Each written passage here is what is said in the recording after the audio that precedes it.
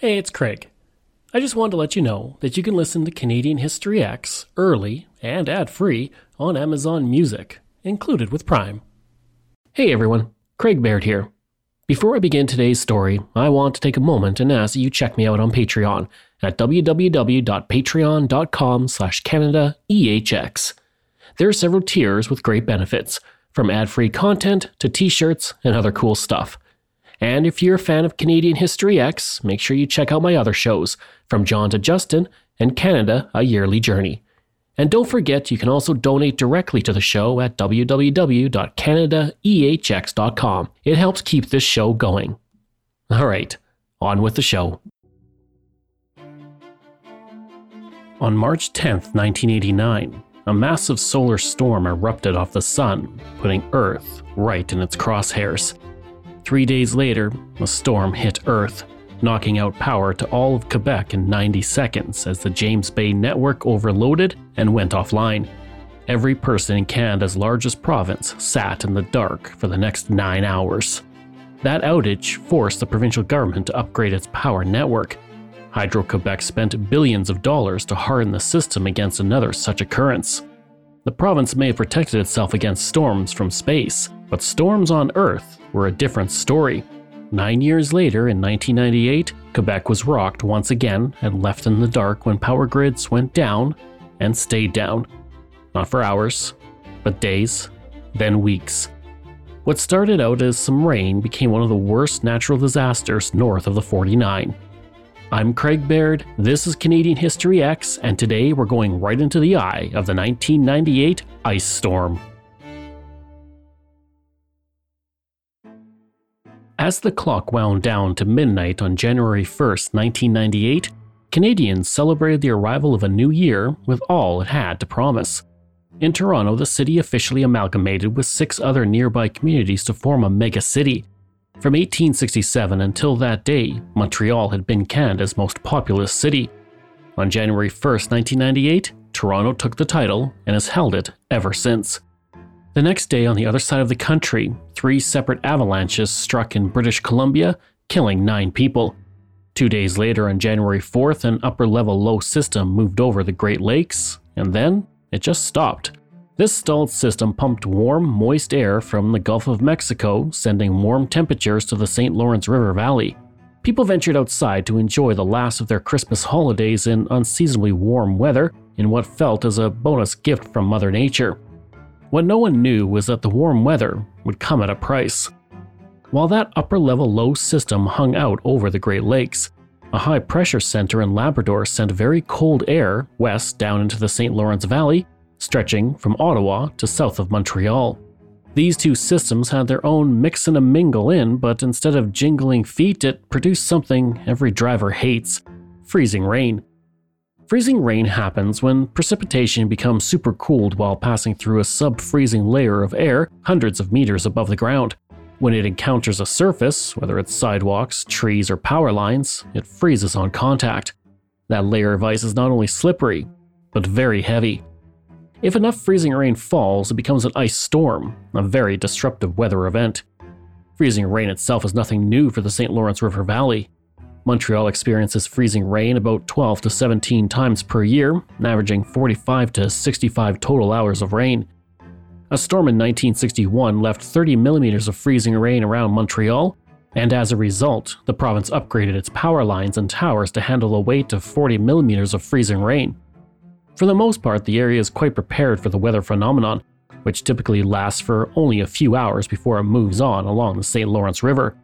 An annoyance for sure, but generally a temporary one. That would not be the case for the storm that settled over the St. Lawrence River Valley at the start of 1998. As the storm began over Montreal, Ottawa, and many rural communities on January 5th, many residents likely expected the system to move on shortly after. But that was not to be. Over the Atlantic, there was a strong Bermuda high-pressure area. This system prevented the system over Labrador and the system of the Great Lakes from moving, effectively blocking it and holding it in place. For 80 hours, precipitation ranged from steady freezing rain to a drizzle over thousands of square kilometers.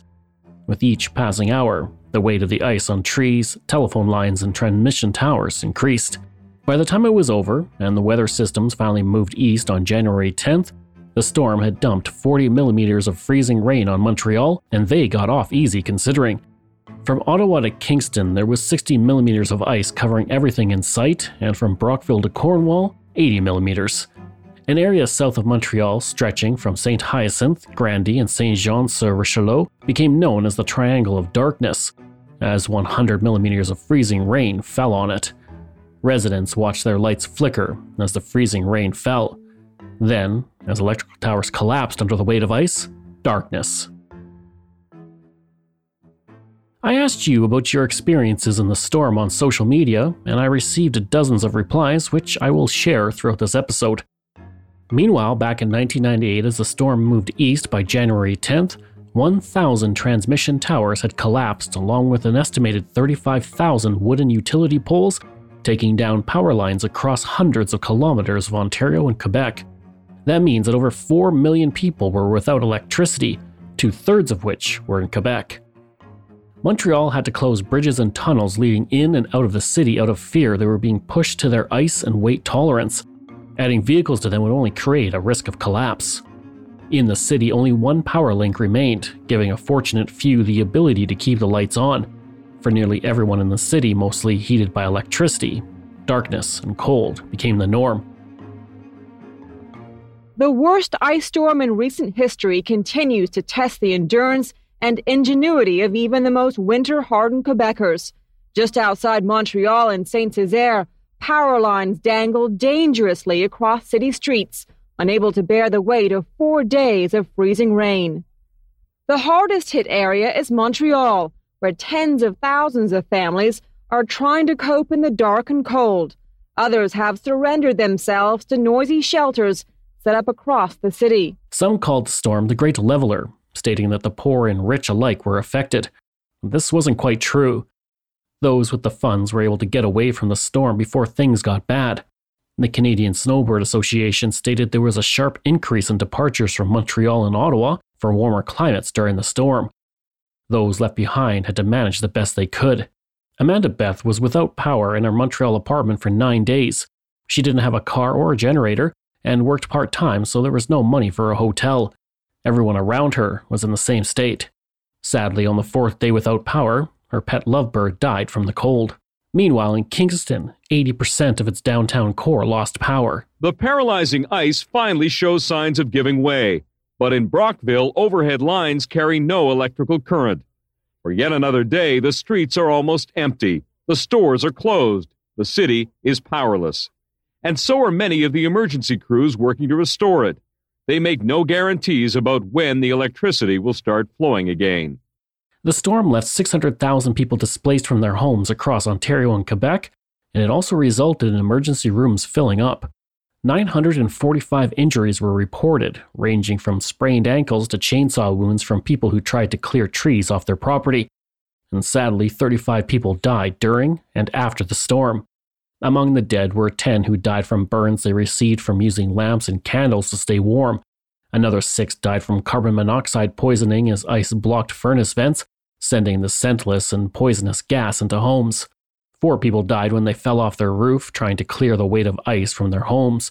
And to make matters worse, a week after the ice storm spread havoc across the region, a bitter cold settled in. Thousands of people without power were also without heat. Police went door to door, ordering people to leave for warming shelters.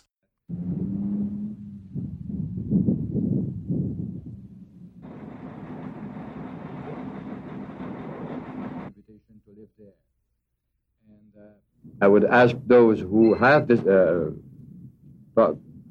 available room in their home and electricity to call their friends, their neighbors, and who are in need of being sheltered to invite them. Susan Waterhouse was given 24 hours to relocate to a shelter or find a place to stay. She and her family drove from their home to Drummondville and spent the next 4 weeks with her in-laws. And many chose to stay in their homes, and some died of hypothermia. The headline on the front of Montreal's La Presse newspaper summed up the situation in simply 2 words: it's hell. Meanwhile, roads were blocked with fallen trees and power lines. Thousands of people were sitting in shelters, not knowing when they could return home. Neelu Shankar was one of those people. She was without power, her house was too cold to stay in, and with no vacancies at hotels, she spent 9 days in a shelter. A Via Rail train going from Ottawa to Toronto took 18 hours to reach its destination due to fallen trees on the track.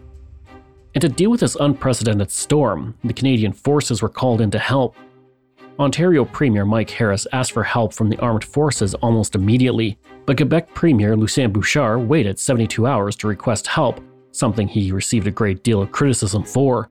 He said, "The rules were unwritten. We didn't foresee something like this happening. There was no security plan drawn up. It was so unlikely." Over 15,000 troops were mobilized from 200 bases across Canada.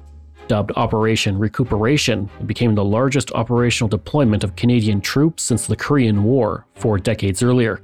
Even military students at the Royal Military College in Kingston were put to work setting up cots and shelters. Let's take a journey back to 2003. Canadian teen sensation Avril Lavigne was topping the charts and turning the music industry upside down. But what if I told you that the Avril Lavigne we know and love might not be the same Avril? What? Did Avril die? Was she replaced by a doppelganger? I'm Joanne McNally, and I'm doing a deep dive into a notorious internet conspiracy. Who replaced Avril Lavigne? Listen wherever you get your podcasts.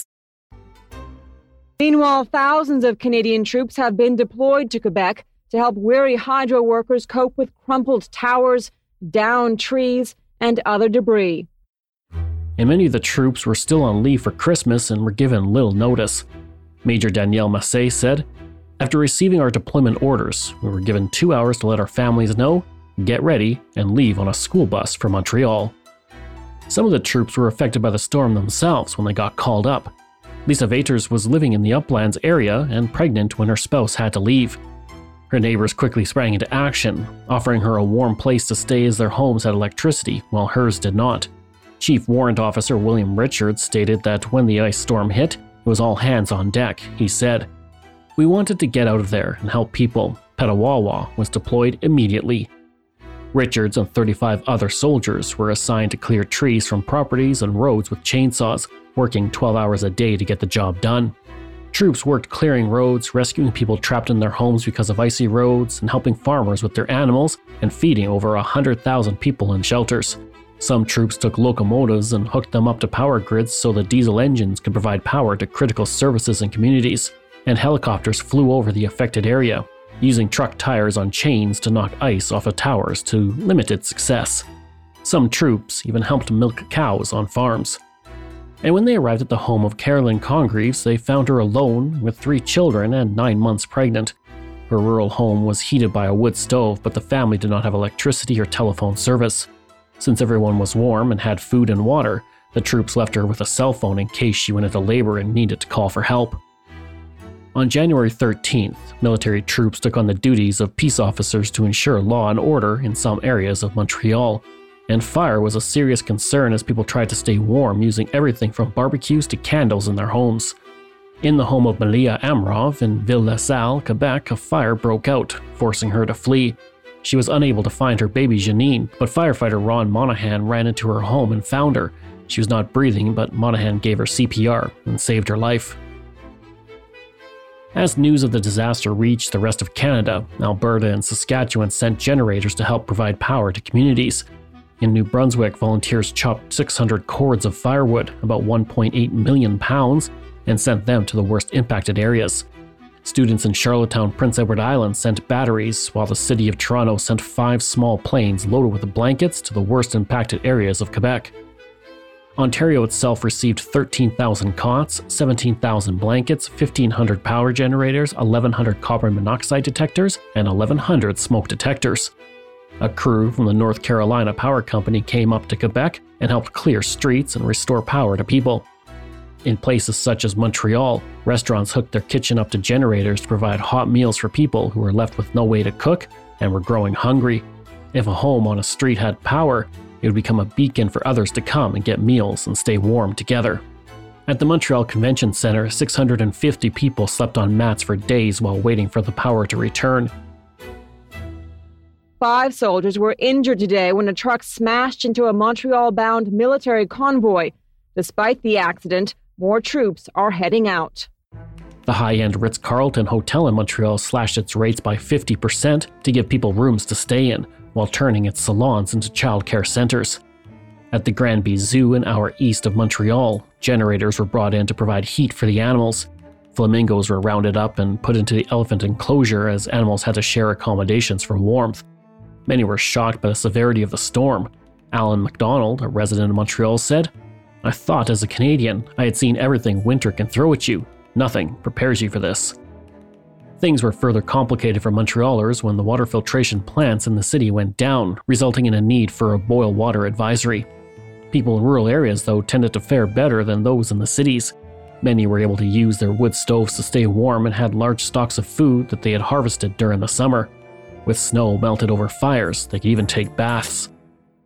Along with the power poles and transmission lines, millions of trees were badly damaged in the fire. In Mount Royal Park in Montreal, 140,000 trees were damaged and 5,000 were destroyed. An estimated 7,000 square kilometers of forest, about the size of Puerto Rico, was lost in Ontario and Quebec due to the ice damage. The loss of scenic trees in a park was unfortunate, but the loss of maple trees in rural areas was catastrophic for the maple syrup industry of Quebec.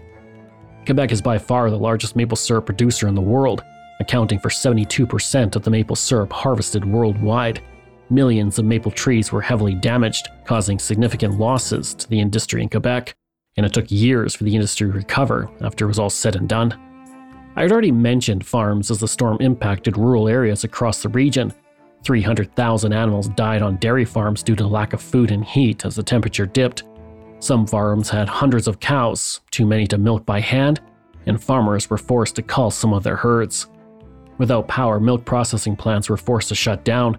Over 10 million liters of milk had to be discarded, worth $5 million.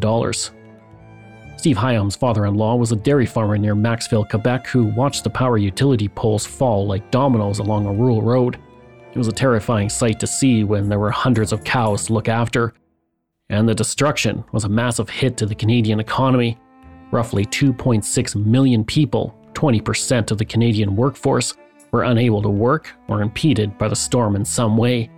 Some people did make it through though. One of my followers, who goes by Peace Owens on X, formerly known as Twitter, had just arrived in Quebec as an immigrant. He found his car covered in ice and chopped it away. He then drove slowly to Laval and found out there was nearly no one in the office. His manager was horrified he had driven in and immediately sent him home, where he remained for 3 weeks.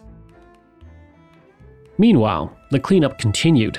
Sections of Old Montreal and downtown Montreal had to be blocked off over concerns that falling ice from buildings could kill those walking below on the sidewalks. And after a week, Montreal and most of Ontario were back to normal, but that wasn't the case in the Triangle of Darkness. At a shelter in Saint-Jean-sur-Richelieu, people were there for weeks waiting for the power to come back. 17 days into the crisis on January 25th, 200 people were battling the flu that had spread through the building. And on January 28th, nearly 3 weeks after the storm, 150,000 people were still without power. Those who sheltered in their homes found ways to occupy their time. 9 months after the storm, a mini baby boom in the Triangle of Darkness occurred. Lori Donnellan, who was pregnant during the ice storm, stated that 1/4 of her son's classmates who were born in 1998 had birthdays in a 3-week period from late September to mid-October. Speaking of kids, students generally enjoyed themselves in the aftermath of the disaster. School was out, sleepovers were plentiful, and some even took to the streets to play hockey with skates on. A month after the disaster hit, on February 6th, the last person without power finally had it restored. The province gave everyone who was without power $10 per day until the power was back on. For that one person who waited an entire month, that amounted to only $300.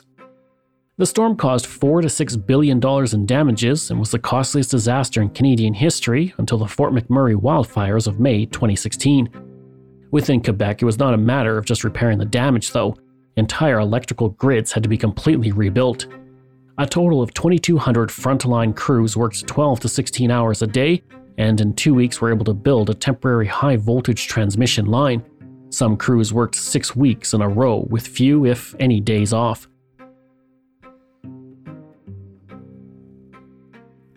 This is still a tough battleground for Hydro-Quebec, rebuilding hundreds of kilometers of lines from scratch.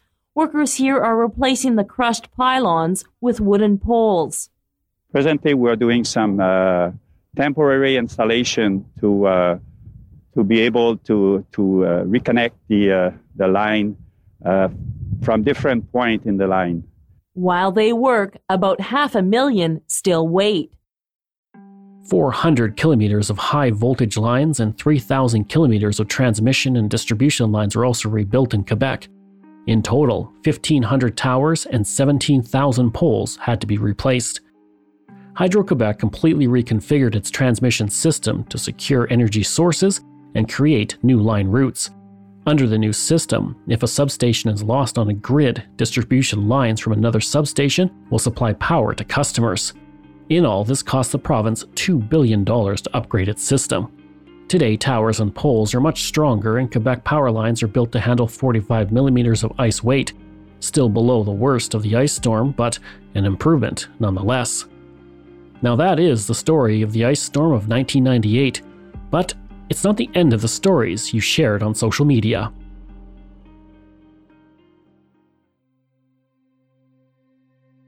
Jeanette Arsenault was living in Prince Edward County, Ontario, while her husband was stuck on a train near Ottawa.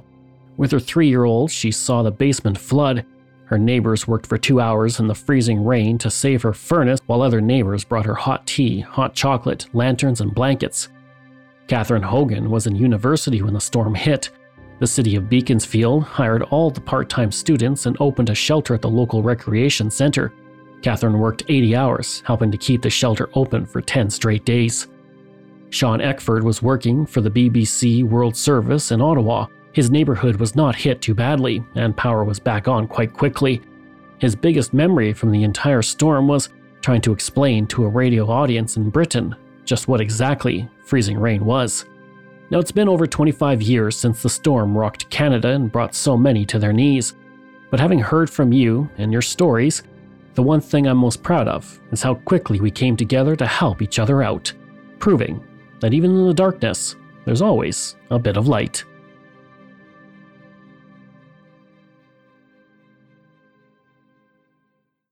I hope you enjoyed that episode and our look at the 1998 ice storm. Next week, we're looking at the Canadian Caper. Information from Canadian Encyclopedia, Maclean's, Veterans Affairs, CBC, Wikipedia, Hydro-Quebec, and the Ottawa Citizen. This show is researched, produced, and written by me, Craig Baird, with the help of Dila Velasquez. Audio production and design by Rosalind Kufor. If this is your first time listening and you like what you heard, please take a moment and give us a 5-star review to help other people find these amazing stories. And there are so many for you to sink your teeth into. If you enjoy this podcast, then please check out my other podcasts, From John to Justin, Canada, A Yearly Journey, Pucks and Cups, and Canada's Great War. We love hearing from you, so if you have a show topic you want me to cover, email me at craig@canadaehx.com or stop by my website and social media. I'll include all of those in my show notes. Until next time, I'm Craig Baird, and this is Canadian History X.